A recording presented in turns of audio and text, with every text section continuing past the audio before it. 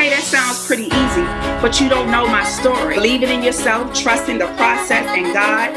I've been stuck. I've been fearful. I'm going to give you some tools to help you move forward. I know we all have scars. We all have wounds. He's already made the provisions for it to be done. Keep it moving. Brace your feelings. It's okay. And acknowledge how far you've come.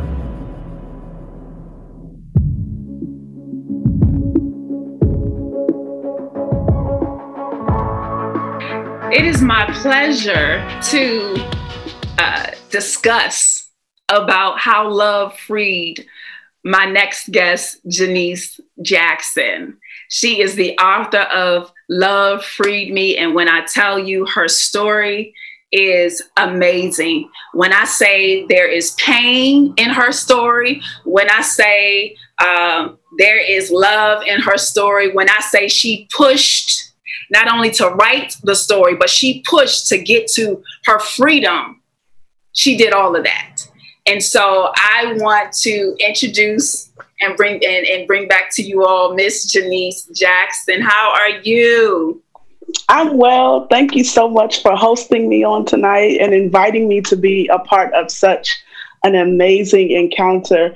I was so honored, beyond belief. God is amazing. So thank you so much to you for hosting this gathering that I believe that the Lord has really sanctioned for such a time as this. So I'm appreciative. Thank you so much. You're welcome. You're welcome. You're welcome. Thank you for coming. First question I have for you is, you compared your story to that of Moses and Pharaoh's daughter. Please elaborate and expound on why did you see the need to do that? So everyone knows the story of Moses. I believe everyone knows the story of Moses, and also knows how Moses was hidden. He was hidden. He was put in the river, and basically Pharaoh's daughter was tending to her daily needs with business, her business as usual, if you will. And she hears a sound, and when she looks out in the river, she sees a basket. And I believe that God strategically put Moses in the river so that Pharaoh's daughter could find him, just to preserve his life. So for me, how I equated to my life is that God had to pick me up, because he knew, we know the scripture in the Bible that says, before I knew thee in your mother's womb, I formed thee. I thought of thee before your mother even conceived of you. But when I thought of you, I had you on my mind. I knew your beginning and your ending, and I knew everything else in between. And because I know everything else in between, I need to preserve your destiny. And the only way that I'm going to preserve your destiny is by putting you, by hiding you and covering you to the point that the enemy cannot attack you. But what happens when the enemy does attack? After he's hitting you, what happens? How do you handle that? So I equate it as God strategically put someone in my life, strategically took, because he knew our ending, he knew I needed to release a book many years later. He knew that in order for her life to be preserved and for her to release what I have birthed on the inside of her, I have to preserve her life. And the only way that I know how to preserve her life is putting her in the river, which is antiquated as my mother giving me up and then going through the process thereof. So I just feel as if they were my Pharaoh. They were Pharaoh's daughter. My parents were Pharaoh's daughter, and they had a specific assignment to bring me to a certain place in the Lord. Absolutely, absolutely. And so you open up your book where you're talking about the comparison of being hidden and being like Moses. Mm-hmm. And then you also open it up with your first chapter of being in the hospital with your adopted father on his deathbed. Yeah. And you're sitting there like, do I forgive him? Do I hurt him? Let me pause for a second, let me pause, because when I mentioned that she was adopted, or that her and her twin sister were adopted, I forgot to mention, I didn't forget to mention, I did not mention that they were adopted, and then the adopted father began to abuse them. Absolutely. So began to abuse Janice sexually, psychologically, mentally, and emotionally. Yep. So at the beginning of the book, you are standing there at this man's bedside, trying to figure out, do I forgive you? Do I cut you? Let's just keep it real. Do I cut you? Do I torment you for all that you've done for me since the age of 8? Or what do I do? Right. So let's go back, because I told you all in my segment that forgiveness ain't easy. And for some, it's a battle. So this is a real story about, literally, she talks about the battle within the book that she had standing at the foot of this man's deathbed. And so I'm going to get to that in a moment, but no, we're going to talk about it. How'd you really feel? My honest feeling was the response that I put in the book. I couldn't give anything beyond that. My honest feeling was, I am not God. I don't have the opportunity to take your life. I don't have the opportunity to preserve your life. What I do have the opportunity to do is to pray for you and believe that whatever the will of the Lord is for your life shall be done.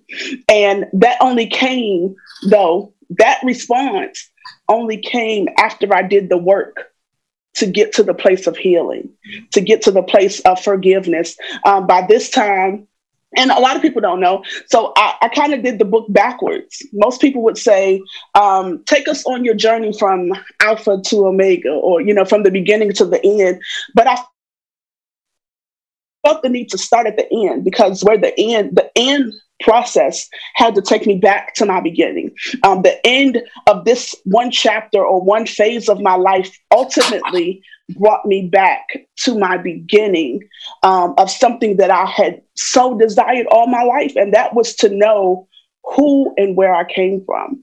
So oftentimes I had to start there. I had to start there in the essence of, did God really did he do what he said he was going to do? Did I surrender enough of me to God that he was going to yet internally take every fragmented piece of my heart and put it back together again? If you are God, and that was my thing. If you're God, and if you designed me, and if you created me, ultimately go gather me from the scattered pieces of the earth. Go bring me back to me, so then I can carry out your purpose and your plan. So what I want everyone to know is that you can't do anything in life when you're scattered and when you're broken and when you're not willing to do the process, when you're not willing to trust the process, if you will. As Kamika said earlier, you have to do it. And whatever it looks like, it ain't going to be pretty, because it wasn't pretty for me. It's not going to feel comfortable. It's not going to feel easy. It's going to be the most excruciating pain that you'll ever feel. But when you get to the promise, listen, it'll be worth it. It'll be worth it. You gotta push. Like, you got to. You gotta push. So trying to make sure I don't go ahead of myself in the way you're I know telling them. It's easy to do that. Because you are a twin, only by a couple of minutes. Did you share your story with your twin before the book? No. She knew bits and pieces. If go get the book, of course. But I tell this in the book that a lot of people don't know that Janelle and I grew up divided. And we are yet working through this division of the seed of division that was planted. I'm not going to say that we have it together, because it's a process. But we grew up divided, and we were our worst enemies. She couldn't stand me. I couldn't stand her, but we were going through the exact same thing at various times, but it was both of us. So ultimately, my story is my sister's story, but I can't tell it from her point of view. I had to tell it from my point of view. Were there moments where I had to, share with her prior to, before really being public to the world? Absolutely. We did sit down and, go through some things, but ultimately, a lot of things she read for the first time when I released it, as is with my mother. She read it for the first time. So some of these things, it was my intent. I was like I'm gonna write a little. This book started out as a journal entry. I needed to release the weight that I was carrying the night that we buried my father, my abuser. I needed to release the weight that I was feeling, and the only way I could do that was writing. So I started writing the night that he passed. Well, not the night that he passed, but the night that we buried him. That was my outlet. And it just became page after page after page until someone else said to me prophetically, "I see you writing this book." And I was like, "There's no book. You're not hearing God." That ain't him. I don't believe nothing you're saying. And then as the Lord really, really, transitioned me from one phase of life to the next, and he started to deal with me, I said, "Oh, okay, God, it is a book." So be it. But yeah, a lot of things family found out for the first time while reading it. And I'm sure there are questions that nobody's asking me. So it's fine. The point of the fact that you and your sister, twin sisters at that, hated each other and were disconnected and working through the disconnection, when Absolutely. That's odd for twins. Very much so. It's odd. Very much so. Twins, twins you would think that, right? So that's odd to be together in the womb for so long. And you don't know anybody else. You didn't come in here alone. You came with somebody. And then to be disjointed from all that togetherness is, wow. And so I'm glad that you guys are working through it. And I know that journey, like Absolutely. you said, I know it's not easy, but it's to get you guys back to be better than where you were. Now, don't get me wrong. Now, what we did know all of our lives was that we were the only blood that we had. So was there a bond that nobody could come through? Was there an understanding that, I'm gonna have her back at the end of the day? Absolutely, that was there. But the seeds that were planted in our mind, in our psyche, those seeds that were planted really were watered and matured to the point that we are now at the age that we are really doing the work to dismantle every tactic that the enemy thought that he was going to do. Ultimately, God is good. He's walking this thing out with us. That's what I can say for sure. Absolutely. He is all of that. So in your book, you talk about love. You have you have one chapter that is like all about love.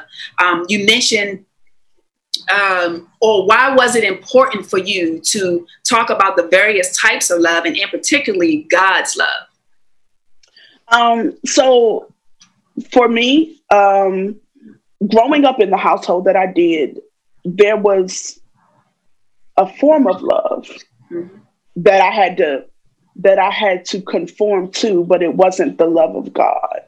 It was conditional. It was not unconditional love growing up. So the reason I talk about the agape love of God is because what I came to know is that the love of God supersedes anything that I could be going through. The love of God supersedes my own emotions. It supersedes my will. It supersedes who I am at the core. The love of God supersedes whatever pain that I may be carrying. It is the love of God that ultimately went to the cross to die for me. So if God could wrap himself in humanity and then die so that I can be free, what kind of love is that? agape love.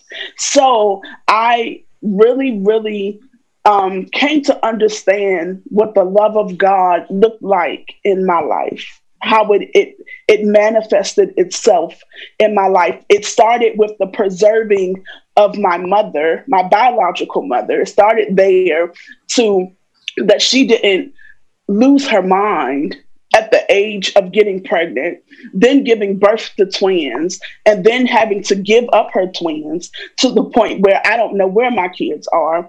And then, I mean, there's still so much more with that. I mean, we'll get there. But to the point that this is what the love of God looks like. This is how it manifested in my life, from going from not knowing this to then going into an adopted family who you would want. You know, you adopted me. I didn't ask to be here. So, you know, I would think you would show me the love that I'm supposed to give, but their form of love, they could only give what they were given. And that's what I know. So God had to teach me love in all stages, all areas of my life. And because he taught me love from his point of view, it is my mandate now to carry out the agape love of God. And just show it no matter what. So love freed me means that God, not only the love of God freed me, but God himself freed me from the shackles and the chains and the brokenness. He freed me from everything so that I can carry out my mission and mandate in the earth. Wow. So in saying all of that, you then mentioned you had to make a destiny decision. What is it? And why was it important for you to mention the fact that you had to make a destiny decision? Because that's specific. You didn't just make a decision. You didn't just make a conscious decision. You made a destiny decision. So what is it, and why was it important? So a destiny decision is what I know in life is that a lot of people confuse destiny and purpose. Mm-hmm. We are purposed in the earth for one thing, but destiny leads us to a whole nother. We are led to destiny. Destiny is something that you have to strive to accomplish. And once you know, once you know what your destiny is in the earth, once you know what it is, there is nothing that no one can stop you from accomplishing. Destiny is that thing that you wake up every morning with. Like, I can't shake this feeling, but I know the Lord is telling me to do this. That's a destiny decision. That's a destiny moment. That's a destiny gift, if you will. So, or even if you wake up and say, I know I work in this career, but I know that I can transcend to a whole different. I can touch the lives of many if I just get over into this place. If I can walk in my passion, then my passion then leads me to destiny. So destiny decision for me, destiny decision was, I knew what my destiny was. I knew what God had called me to, but I also knew that I had to leave everything around me in order to accomplish what I needed. How I needed to thrive in life, how I needed to connect with the lifelines that the Lord literally gave me life. Like, I was sinking, right? You know, what I realized is that, you know, growing up in church, we used to sing these songs, I was sinking deep in sin, like, you know, far from the peaceful shore, but we don't really equate those songs to sinking in real life. You know what I mean? And so when you start thinking about the lyrics to songs like that, and you be like, hey, I was almost down to the bottom. And then he threw me a lifeline, and that lifeline could be anybody, mm-hmm. right? He could throw you a lifeline, which is leading you to destiny. He could throw you a lifeline, and they are the people who are meant to help you walk out your purpose, walk out your plan, things like that. So destiny decision for me was, I had to literally leave everything around me, and I had to make a conscious decision. I cannot die here. If I don't change my atmosphere, I'm going to die here. And in order for me not to die here, my destiny says, move, go do something different. And when you go do something different, hey, let's go. We got to figure it out. So that was my destiny decision. Like, I had to make one. And we will all eventually have to make destiny decisions and carry them out. But destiny, it's worth it. It's worth it. Absolutely. It's worth it. You're pulling out good questions. I like it. Absolutely. Actually, while you were talking, I was listening to it. It reminded me of two quotes that I heard from Steve Harvey earlier this week. One of them, he said, as you talked about that, you know, your destiny is something that you have to work for, right? Said one, the dream is free, but the hustle is sold separately. So a lot of people want the dream, but they don't understand what it takes to get to the dream. LeBron didn't just become LeBron overnight. It took a lot of sacrificing and hustle that many people don't mention, or you know, that make it look easy in order to get to the LeBron that you see right now. You know, and so the dream is free, but the hustle is sold separately. And then he said this. Your career is what you paid for. Your calling is what you're made for. I said, that's good. That's good. That's really good. Oh my goodness. He said a mouthful right there. Your career is what you paid for, but your calling is what you're made for. And that's basically in the same sense of what you're talking about your destiny. Yeah. You don't just stumble into your destiny. Not at all. You see little pieces of it. I know for me, I saw little pieces of it even as a kid. I saw little pieces of it that I didn't understand. I'll never forget at our home church. I never forget. I think I just got finished emceeing an event or something. I just got finished speaking or doing something. And this guy walked up to me, this man, older, because I was a kid. And he walks up to me and he says, "It's something about your spirit," and left it at that. I don't know who he was. I don't know what he meant by it, but that to this day, that's all I remember. I don't remember a face. I don't know his name, but that's all I remember. And, you know, even my mother has said some things like, you know, with the choir, I think at the age of 3 or something like that, she was in choir rehearsal and the musician kept trying to get the choir to sing, or the certain section to sing a certain note. And next thing you know, they weren't getting it. And next thing you know, I blurted the note out. You know, so I'm saying this, we see little pieces of it as we go. But if we're not very open to it or willing to look at it from different perspectives or willing to reflect, then we won't really understand or know that those were those destiny little inklings that was saying, hey, this is you. Absolutely. Then you say in your book that because of all that you went through, you had made the decision to never go back home.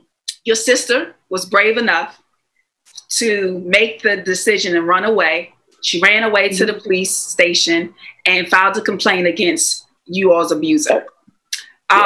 She did that at the age of 15, if I'm not mistaken. And your grandfather, the adopted grandfather, my former pastor, rest his soul, you know, he stepped in and said, he stepped in, fought for you all, because basically your abuser was saying, oh, they're just children. You know, she's just a child. She's a foster, you know, we adopted her. She's just acting out. She's not telling the truth, all this other stuff, things that manipulators and some abusers say. Right? Absolutely. And basically he steps in, grandfather steps in and says, nope, they can come live with me, and forbid the abuser to be anywhere around you guys. You guys lived out the rest of your high school years at your grandparents' house. Yeah. And then it was time for you to move. Well, you graduated and you said, I'm getting the heck up out of here. Deuces, he's out. A-Town, I'm out. So you're like, I'm out. And you decide to move, and you move, and it's not necessarily best for your twin. Before I get back to my question, your twin comes down because you're not having a great time. So she decides to come down and kind of stay with you to kind of try to help you ease your pain. There comes a time where you're like, I'm never moving back home. So when I'm out, I'm out. So you made that decision. How did that work for you? When I got to North Carolina, I started, I remember like maybe when you first go to college, you'd be like, I am free. I ain't got to answer to nobody.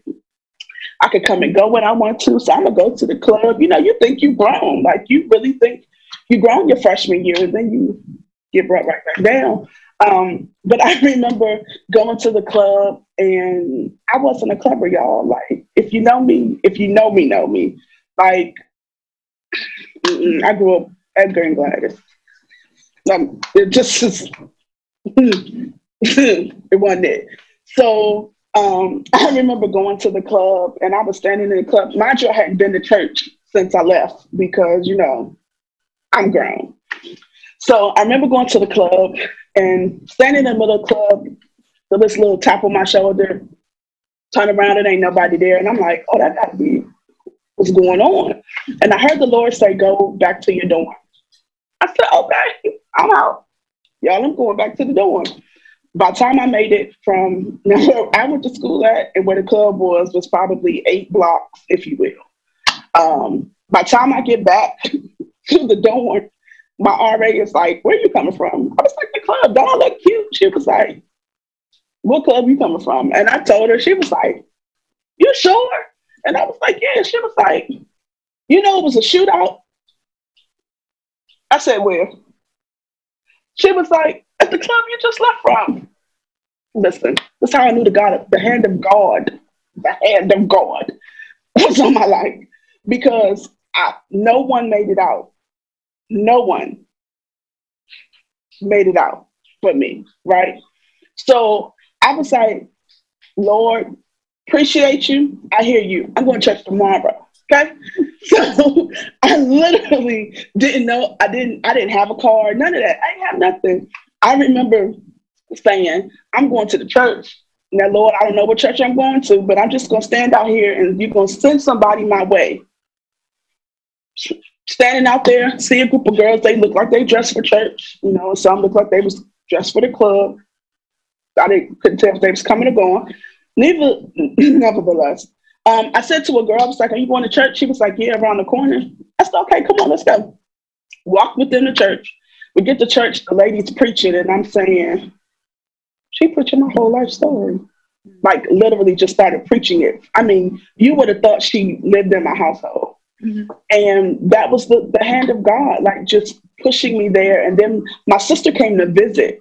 She came to visit and was like, because, I was telling my family, yep, I go to this particular person's church and this, that. And we got some cool stuff going on. My family was like, okay. So my sister came to see, she was like, I just want to see what you got going on down here. So she comes, shows up, and was like, oh, if you're surviving down here, you're really thriving down here, let me come on and go. And literally my sister ended up coming and was like, I'm gonna come on and move to North Carolina. But for me being there, I ended up being there. And I was like, well, I ain't never got to go back to Maryland because life is grand over here. I ain't got to deal with the hurt and the pain there. Little did I know. But I was like, life is grand. I ain't got to go home. If I go anywhere, I'm moving further down south because, I heard the food is better down there.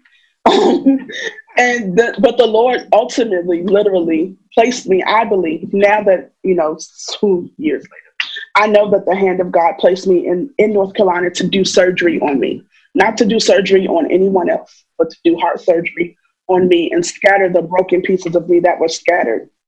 Pick up the broken pieces of me that were scattered and mend my heart. And I remember, as I started attending this church, how the Lord, as I submitted to his will and to his way, I started praying more, things of that nature. That's when the Lord really started showing me, hey, it ain't as bad as you thought it was. It's just your process. It is your process for your life. You are Moses. This is why. So. Right. Wow. And so then I want you to speak specifically about the power of being led to make the decision to move back home. After you was like, yeah, no, that's not my ministry. I'm never going back home. But then you specifically said the power of being led to make the decision to move back home. Yeah. So as I stated, God put me there in North Carolina to do surgery on me. And y'all, I'm thankful now because that was at the point where he threw me my lifelines. He strategically placed women in ministry. And if I be honest, it was probably, I remember prior to me even going to to college, how growing up in our family church that we grew up in, they didn't believe in women preachers, or we were not exposed to that type of atmosphere so frequently, if you will. No, they didn't believe in it. I was trying to make it sound right, but let's just shame the devil. But it was something that they were not privy to, and that they did not believe in. But I remember a women's place in that particular church was, go stand back there for a second and stay there. Mm-hmm. Don't come up here. Just stand right there. That's me. That's the nice way of me putting it, right? So I remember saying to someone, I feel the tugging of the Lord. And I knew at the age of 16 or 17 that God had called me to something greater, but I did not know how to accomplish it. Mm-hmm. I didn't know what it looked like because I had not been introduced to what God had placed on the inside of me. I had not seen anyone who looked like me, number one, or who even carried the same mannerisms that I carry, if you guys know what I mean.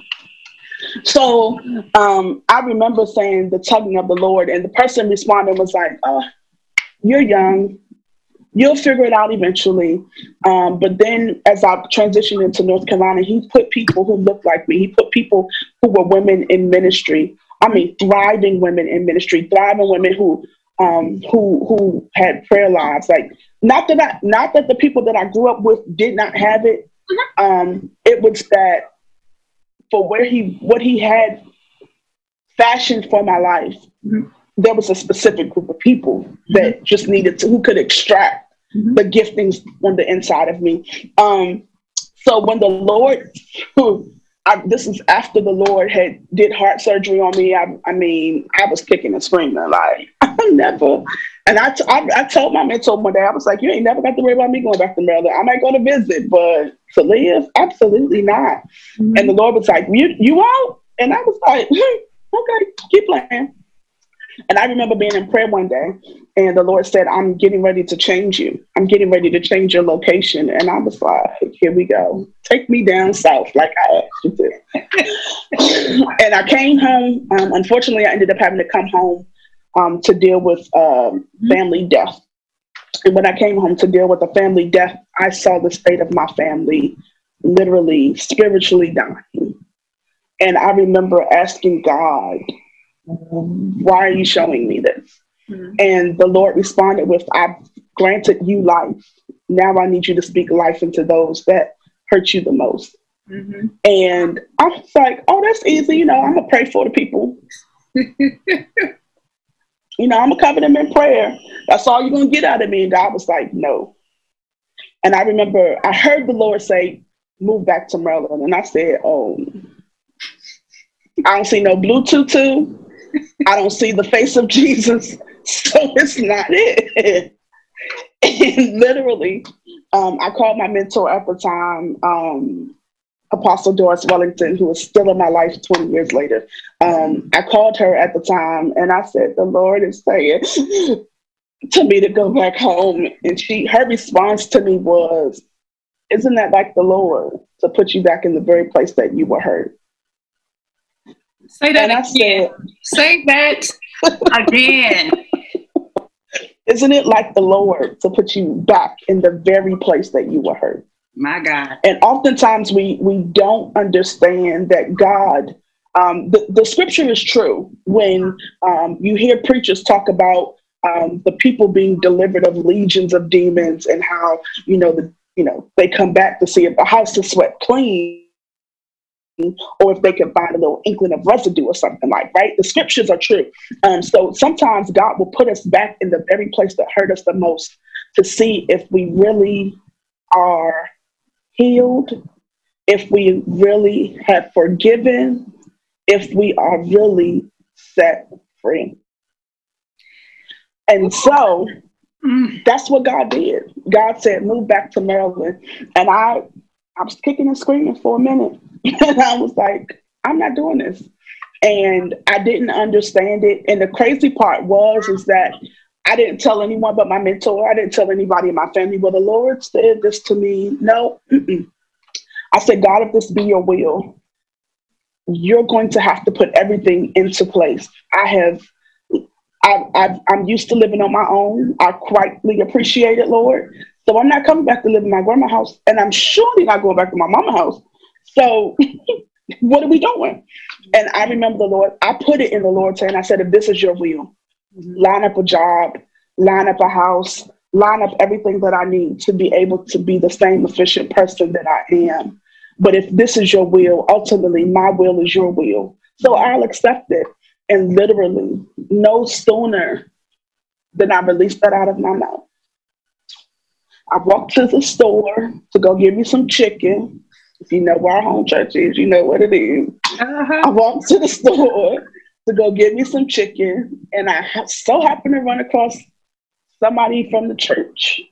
Was like, oh my God, thank you. Great. Hey, how you doing? I'm going to get some chicken. Let me go. Person says, when are you moving back here?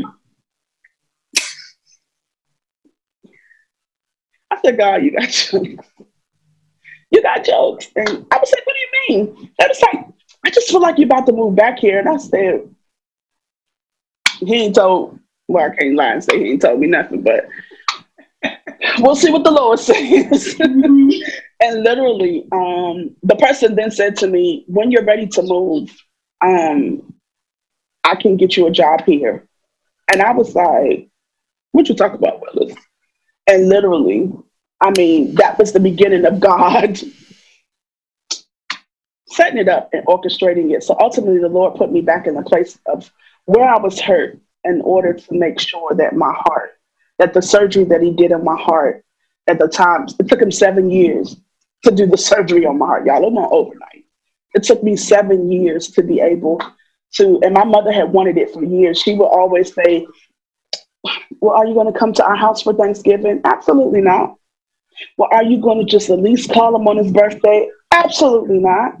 And so it took years, it took years, 7 to be exact, for God to do the surgery that he needed to do in order for me to even fathom the idea of putting my feet and getting comfortable back in the state that I was so hurt in the most.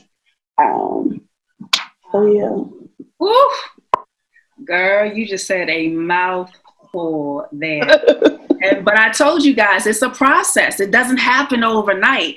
And if you go and kicking and screaming, the process is going to be even longer. So you might as well be willing and open to getting your freedom and getting your healing so that it doesn't take long. And I know I'm talking and you like, yeah, Coach, yeah, that sound real nice, but you don't know my story. You're right. I don't know your story. You are absolutely right. I don't know the pain that you're going through. You're absolutely right. I'm looking at Janice and I never knew that she went through that. Just like she doesn't know my story, but we're both sitting here telling you it's worth it. And it is a process. And if you're willing, if put it like this, if your healing and your freedom is worth it to you, then you'll be willing to do the work and go through the process. Man, this is some good stuff. And guess what? What everyone really needs to understand, that it's worth it to God. Mm-hmm. Your healing and your freedom is worth it to God. Absolutely. So if God in himself, in his infinite wisdom, loves you enough, one, that he went to the cross to die for you, surely he don't want you to live in a world being bound and being broken. Mm-hmm. That ain't his purpose. No, I come that you might have life, have it abundantly. Abundant life, abundant living doesn't mean that we don't all have obstacles and situations, but it is worth it to God to make sure that you are set free, that you are made free. And really, it's a decision. It starts with a destiny decision. Am I going to stay here stuck in my mind, in my will, in my emotions, or am I going to not look at the person who did it, but look at the purpose that God is trying to extract from my life? Wow. So with that being said, you done already said that you told your mama, I ain't never coming back, not for Thanksgiving, not for Christmas, not for nobody's birthday. I'm not calling. I'm not doing nada. Right? You done already said that. But one of the things is that you talk about the fact that you had to come back home because why? He was on his deathbed. So we get back to the beginning of the story later on. And so he he's on his deathbed and he actually dies. There were some decisions that had to be made. But then you say at the funeral, you were able to breathe for the first time. For the first time. Why was that? 20 some odd years. I no longer had to carry the weight of the silence of the guilt and shame. Oftentimes, those of us that have been abused in any way, shape, or form, there is a silence. There's a weight of silence that you carry. Mm-hmm. There is a weight of what did I do to deserve it? Mm-hmm. And it's just a weight that won't go anywhere. No matter what you do, in the back of your mind, the weight is still there. And so for the first time in 26 years, 27 years, and I believe I was 27 when I had just turned 27 when he passed. For the first time, I could breathe without the weight of the guilt and the shame. Knowing that I didn't do anything wrong, knowing that it was not my fault.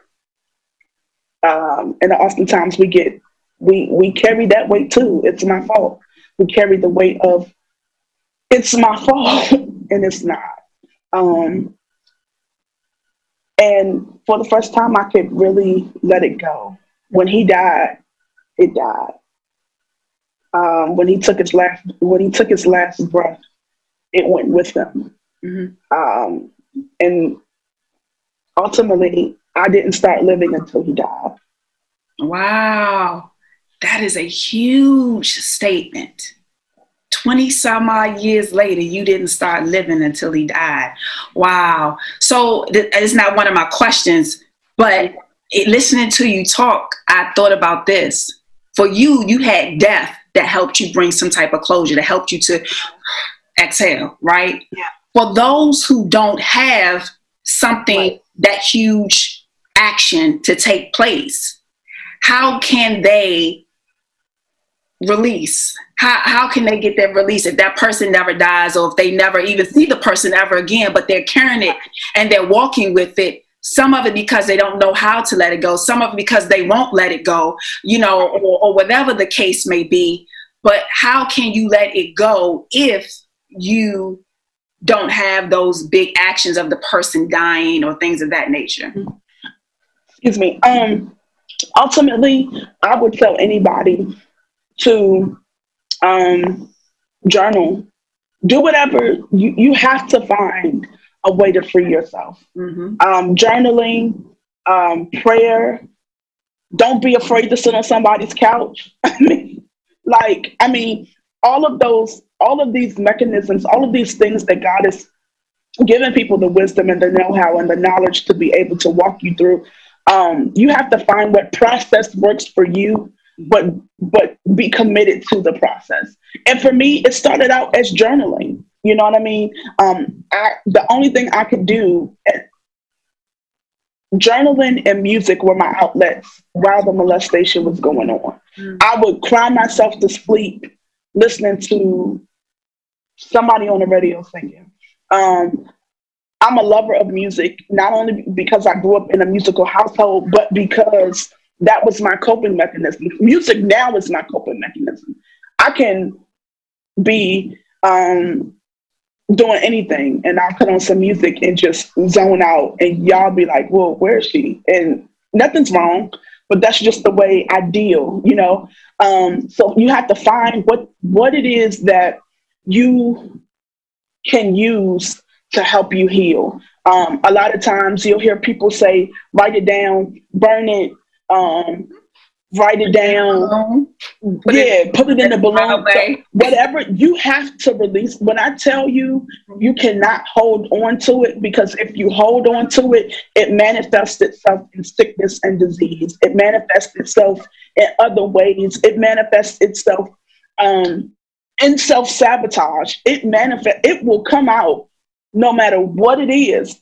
As much as you try to keep it hidden, keep it covered, I tried to protect my family for a long time. And although my family may not agree, they just, it is what it is. But for a lot of things, I could not, and I'll tell anybody, I could not have released the book prior to this time. Mm-hmm.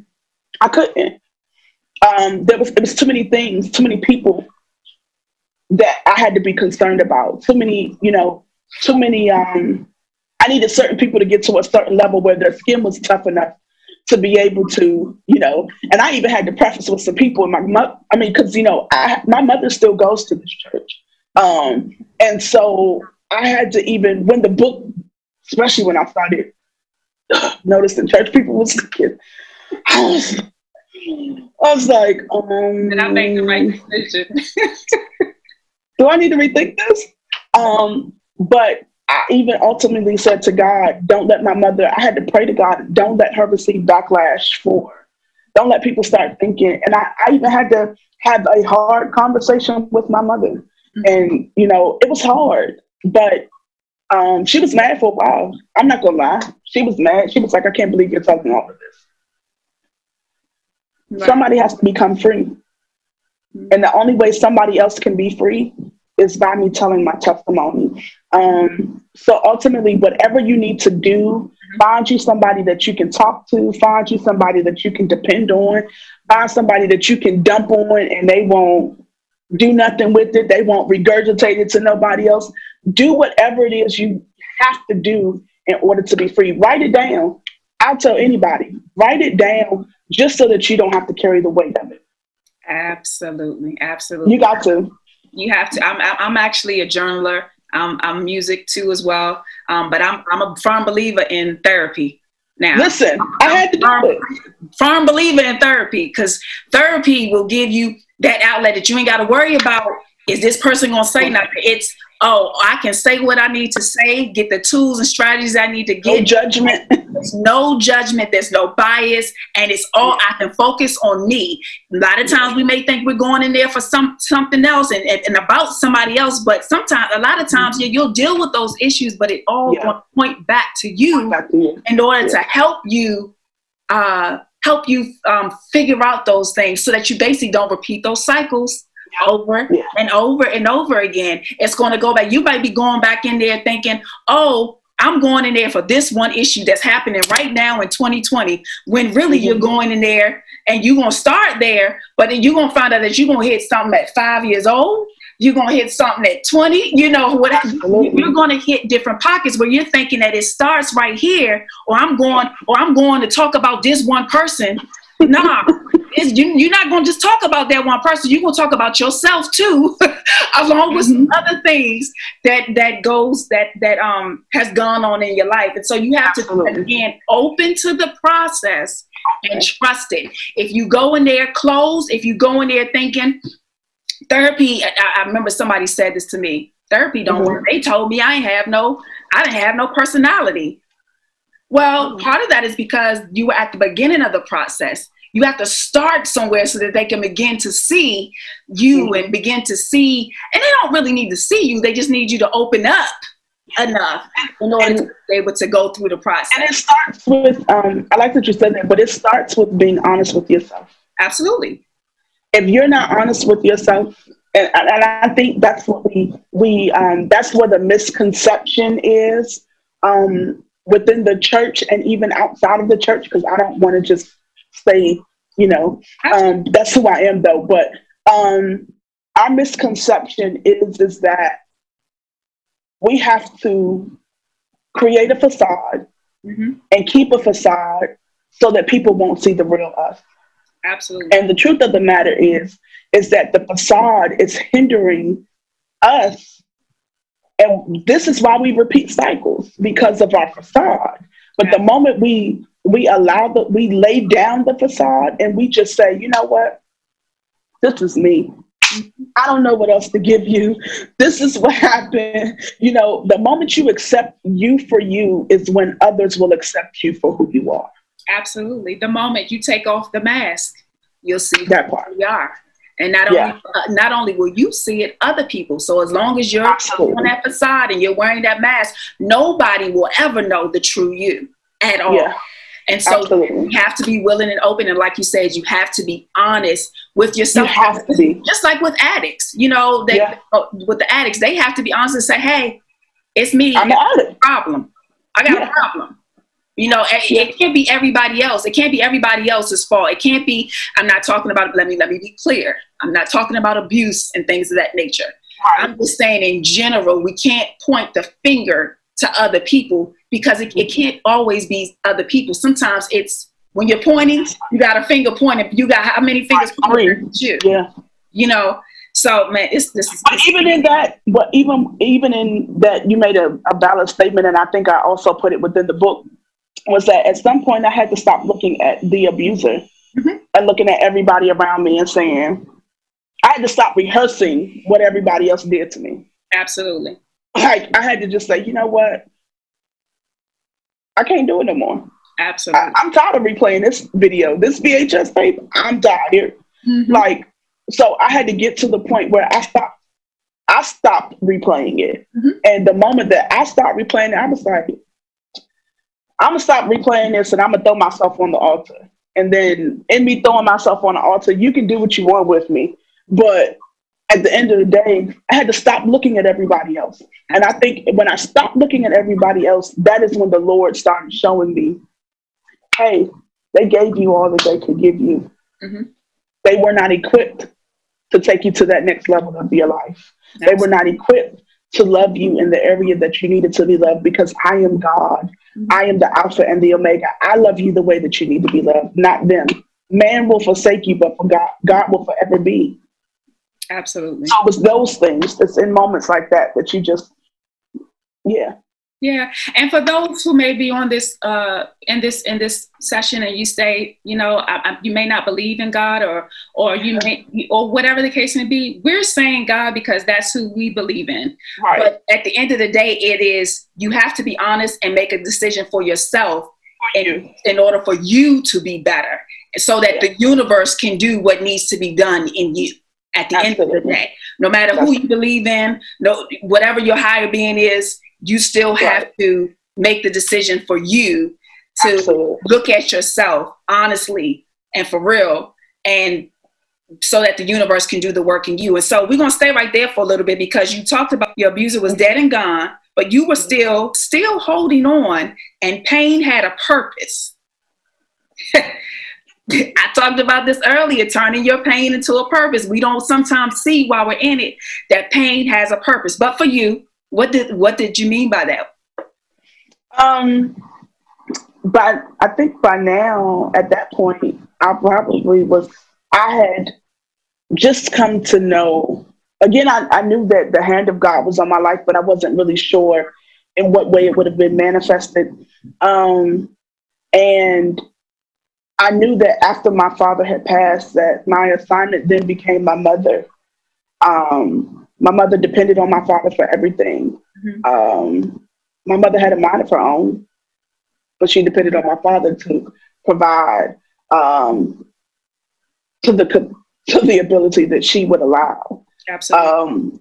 So I ultimately, in him passing, I began to live, but I also I had to start taking care of a grown woman who was broken, but didn't realize she was broken.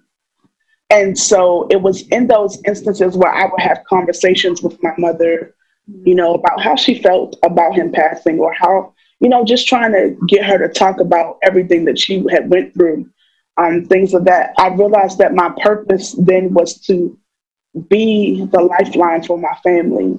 And it's crazy because I remember probably before I had moved right back to Maryland, I remember being in a service, and I remember someone releasing a prophetic word saying to me that your life will be the life that will bring your family out of darkness. And so I was thinking about, okay, maybe sort of. So when he passed, I was like, okay, well, the darkness is gone. So maybe that's what they meant. But I understood my purpose to be, there was a mantle after my grandfather had passed. There was a mantle that had fallen. And I believe that I was one of the people within my family member to pick up portions of his anointing and his the grace that was upon his life to carry out the mission and the mandate of the Lord. But ultimately, that was a part of my purpose, knowing who I was in Christ Jesus, and then being able to carry it out. So yeah, my pain had purpose. Wow. Purpose. And so with that, you also mentioned about being the victim or behavior of a victim.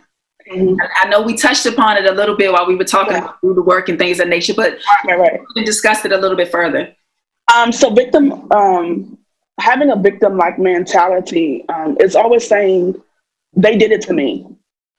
That's rehearsing what someone did to me over and over and over again. That's sometimes we allow what we go through to be our jacket. We wear it like a coat because we want sympathy and or empathy, or we want to matter. We want to feel like somebody, if I tell this story, somebody is going to hear me, and I'm going to keep telling it until somebody listens. Mm-hmm.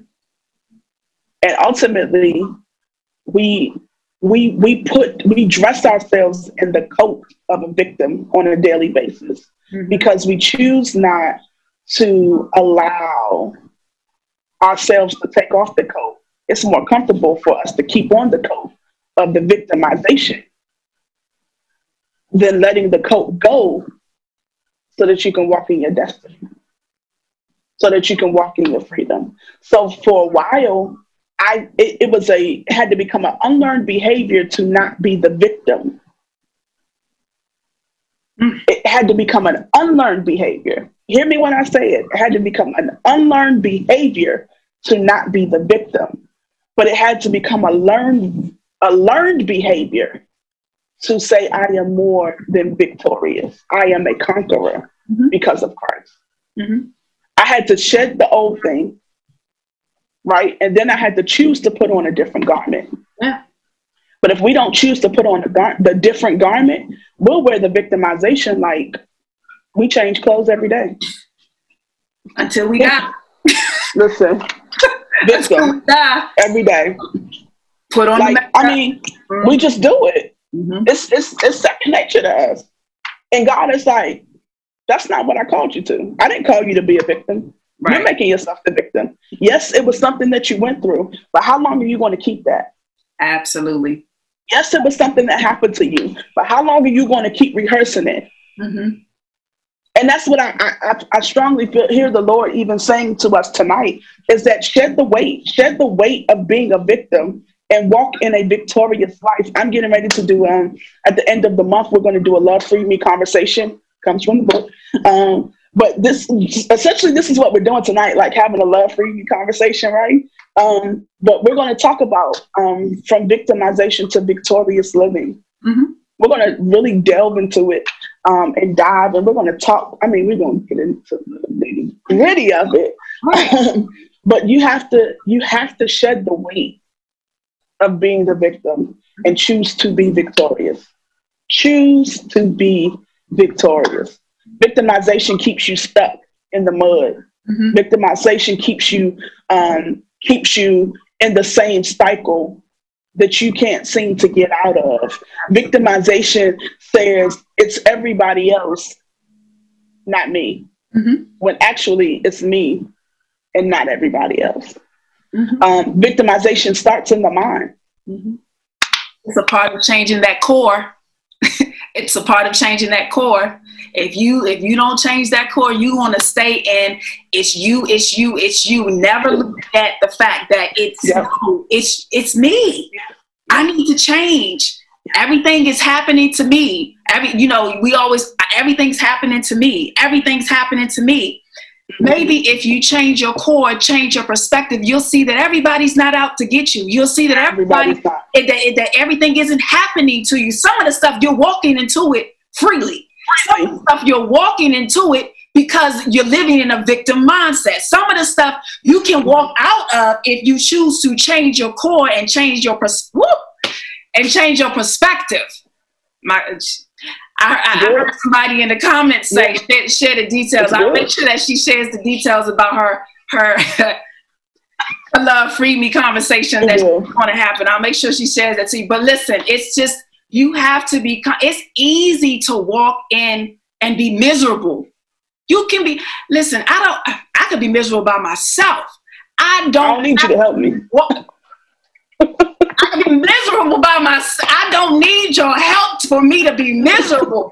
And so I'm in the standpoint right now, listen, I got to protect my aura.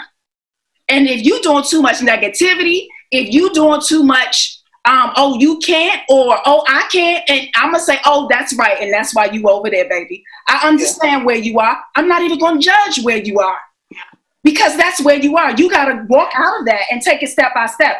But that's not where I am. And I say that to say, because I used to be that person. I was a people pleaser, girl. I did it real good. Oh, I know. We've been there. I did it real good. I was a people pleaser, did it real good. And when I learned the word no, when I tell you it hurt their feelings more than it hurt mine, the freedom that it felt for me, that it had for me, was so awesome. And sometimes you have to free yourself of what other people think of you.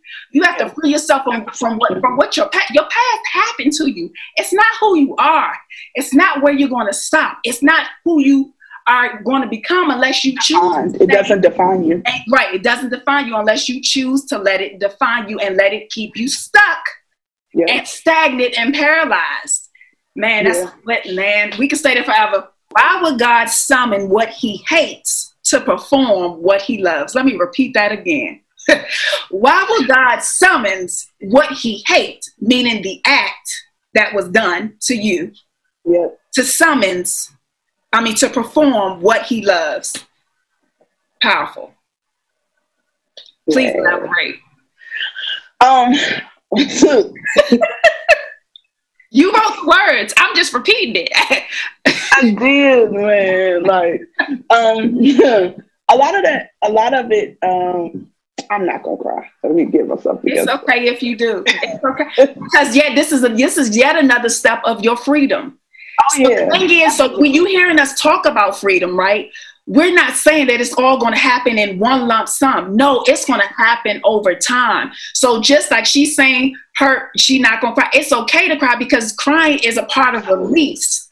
It's Absolutely. A part of the freedom that's necessary at this moment in time, right? Mm-hmm. So there's.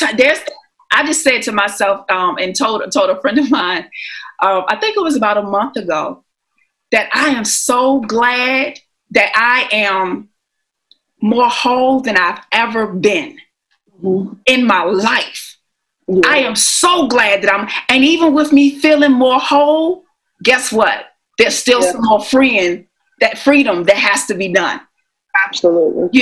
So whenever those moments come, they're going to come, because they need to come in that moment in time for me to get that release and that freedom in that moment. Whatever it is that God, the universe, whoever your high being is, whatever it is that they want you to get in that moment, it's for you at that time. So you being here at this conference, it's not a mistake.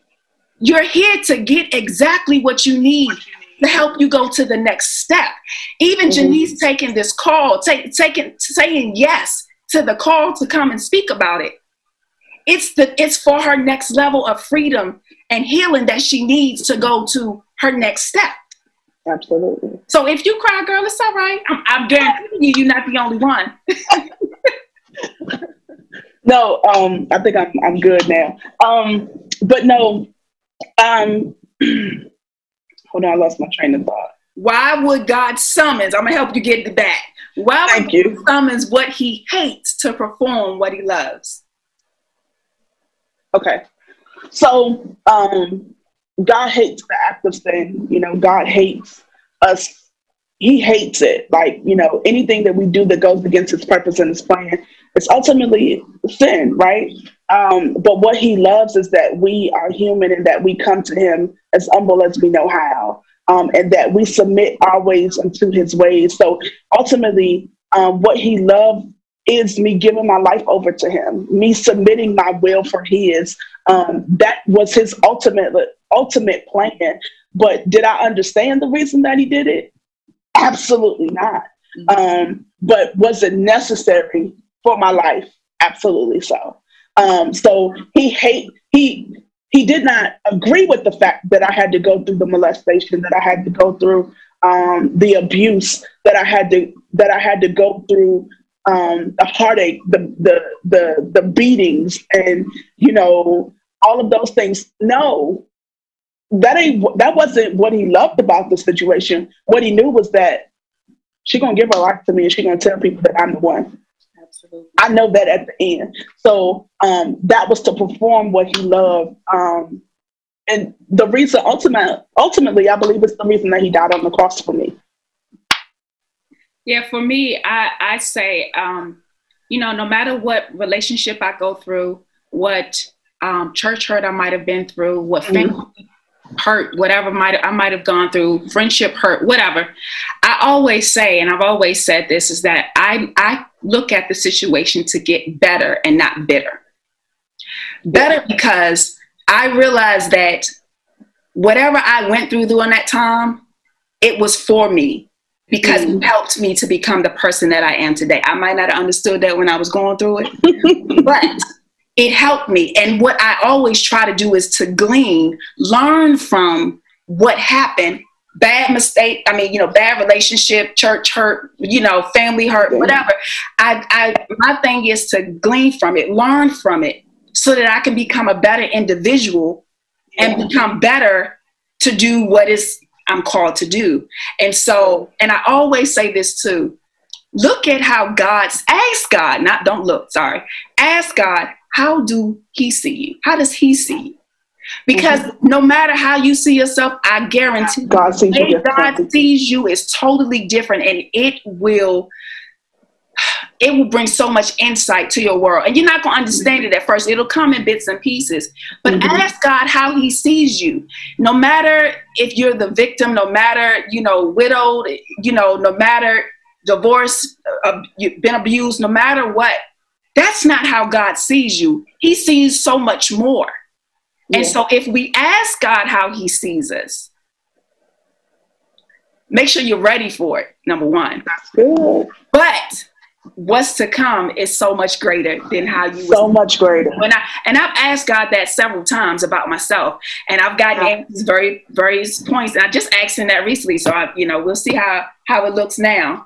But I asked that in different points, different stages in my life, and different stages have revealed different things to me that was important.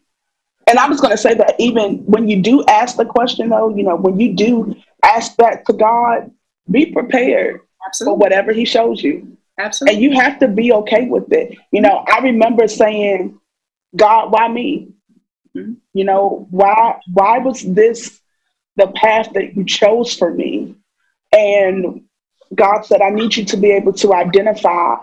I know that there will be young women, even young men that will come behind you that you will see in your career, or that you will see beyond your career.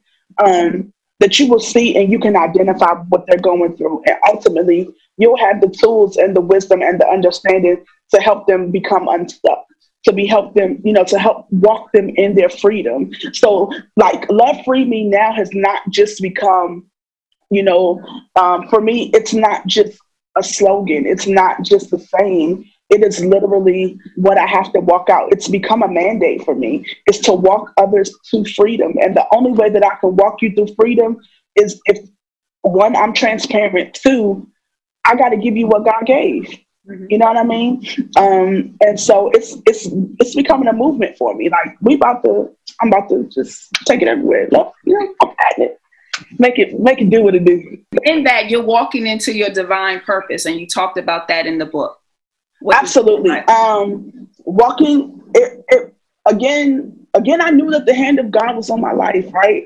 I knew that there was something, but I didn't know how it was going to manifest.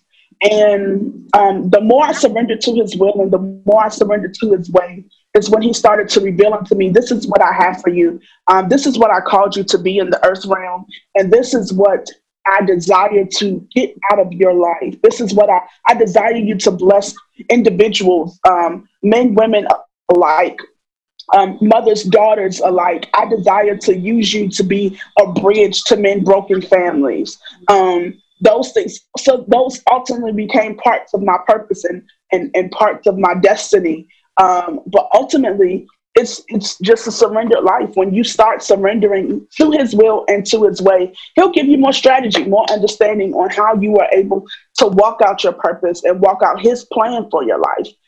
But you got to surrender to it. You got to submit. It wasn't until I took my hands off of it that God just, and even with the book, it took me 12 years, man. Who takes 12 years to write a book? What? Many people. Listen, so let me just tell you, there's no timing on it. You can't judge, you can't compare your journey to other people's journey because you don't know how they got to that journey. So your 12 years was for the purpose that it was. And if it would have came out before then, you might not have been ready, and it might not have had the impact that you needed, that God intended for it to have, if it would have happened before those 12 years. So don't worry about the journey. Oh yeah, but right, I mean, it's still, right there where it's supposed to be. I say even within the book, there are certain, when you read the book, there are certain things that transpired that I think we'll get to as we progress on in this conversation. But there are certain things, we're talking about only one phase of my life. There's a whole nother phase that you all haven't even tackled, right? Absolutely. So, there are certain things God literally had to do it in the mandate and the timing that he did, because I would have self-sabotaged it, I would have, come on, 12 years, 12 tribes. Okay, come on. I feel you. That's good. But certain things had to happen when it happened. And if certain things had not happened when it did, I would not have the value. I would not be able to appreciate the value and the oil that is on my life. Absolutely. I now understand the oil of God on my life because of what I had to endure.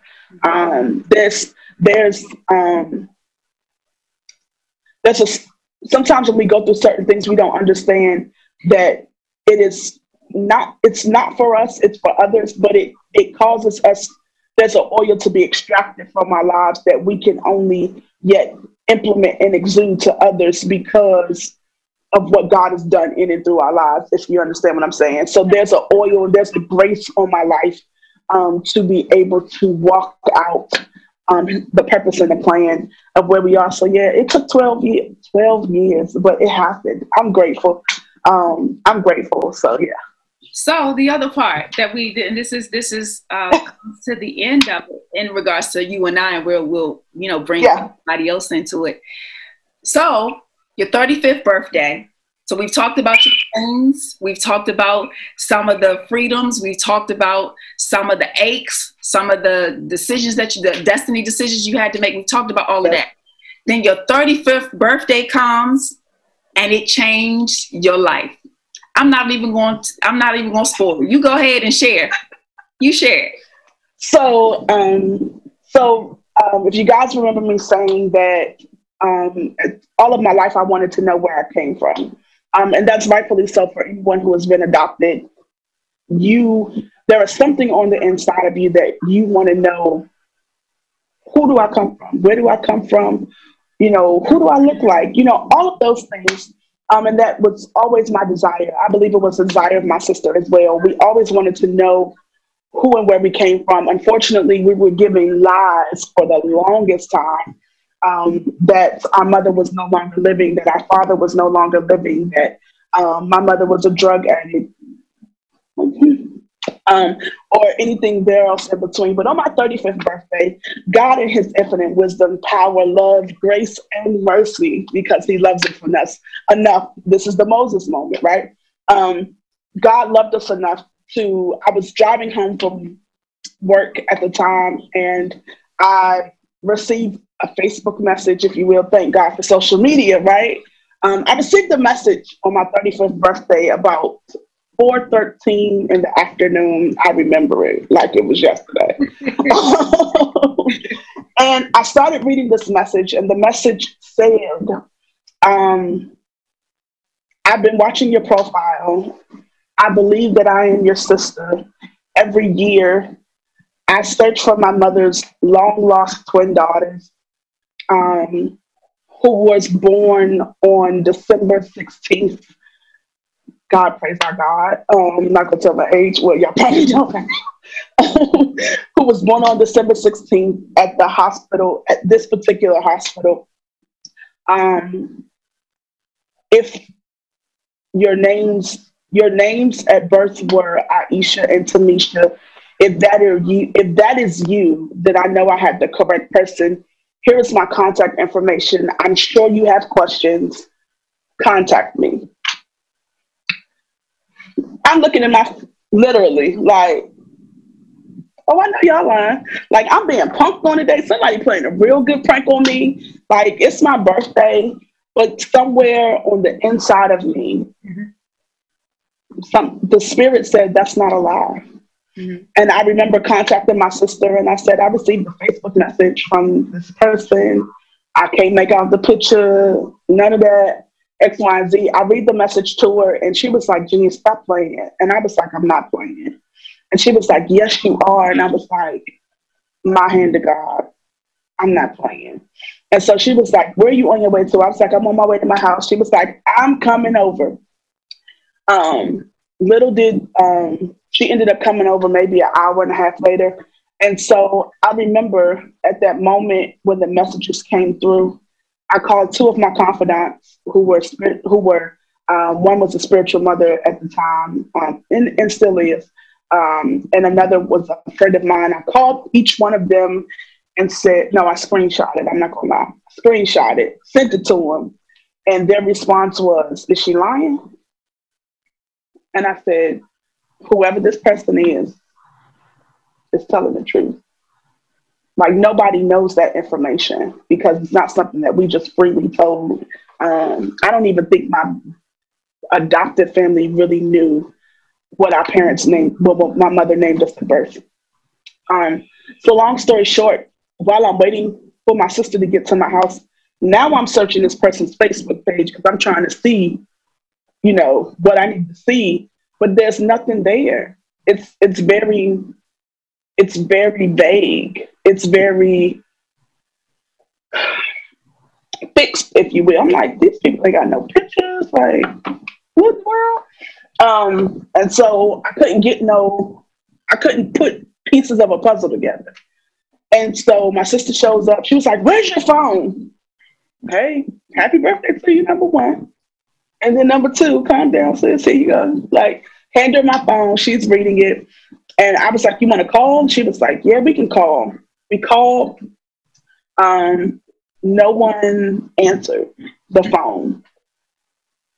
I was like, yeah, somebody playing a prank. I ain't got time. And if I find out who it is, I'm getting ready to cut somebody out. That's the human in me, right? I mean, let's be real. It's all good. Peter rest over here every now and then. I mean, I just got to put Peter in. I'm not going to touch you, the devil. It was a night for prayer for me. I went into prayer. We had a prayer call, if you will. I remember going into prayer, and as soon as no sooner than I hung up from this prayer call, my phone rang. And I look at it, and it's this Oklahoma number. Mm-hmm. So then my heart dropped because I was like, do I answer? Yeah. Do I not answer? So I answered it, and I hear this young voice on the phone, like this younger voice on the phone, and was like, can I speak to Janice? And I was like, this is she. And she was like, this is Kia. I'm the person who messaged you. And I was like, okay. I was like, well, let me get my sister. Let me put you on speaker, And she was like, I'm sure you have a whole bunch of questions. And I was like, absolutely do. And she was like, well, tell me what you know. And all my sister and I could tell her was the story that we were fed, was that our mother had us at a young age. She left us in an abandoned car. That's all we knew. And as no sooner than we said that, a lady at the time was like, I didn't abandon you. And I was just like, what? She was like, I didn't abandon, through her tears, she said, I did not abandon you. And As much as I probably did not want to believe it, there was just this peace and this calmness about it that she wasn't lying. And so as she said that, she started to tell more of the story and she put, stuff together. And then I said, God, you got jokes. You waited until I was 35 to then put my family in my life. And so ultimately, we ended up talking for a while that night. And the girl said, she was like, well, at first, before she even said that she was here with her mother, it didn't click with me that this woman was my mother, though. She was like, I'm here with my mother, my brother. And I'm thinking like, oh, okay, like, but it still didn't click with me. And then when she said, I didn't abandon you, I was like, so you're my mother? And she was just like, yeah. And I was like, okay. So we ended up talking, but there was still a sense of, is this real? Right. And I remember her, we exchanged numbers that night. All of us exchanged numbers. And she said to us, I have baby pictures of y'all. Mm-hmm. And I was like, we've never seen us as babies, so we would love to see what that looks like, right? So she sends us, the next day, she sends us a baby picture. And I look at the baby picture and I say, Janelle, that's you. And my sister was like, no, that's you. Like we... Right, because you guys got adopted at the age of 1. You guys got adopted at the age of 1. Yep, one we were with, about 2. One we were in the system, if you will. But I started looking at baby pictures and I was just like, wow, that is us. Like, so there was a reality, there was closure in a sense. But the thing that took me back is, in your mind when you're adopted and you don't know where you come from, you always you try to put pieces of puzzles together. You be like, I wonder where I come from. Where do I get this attribute from? Da da this, da da that.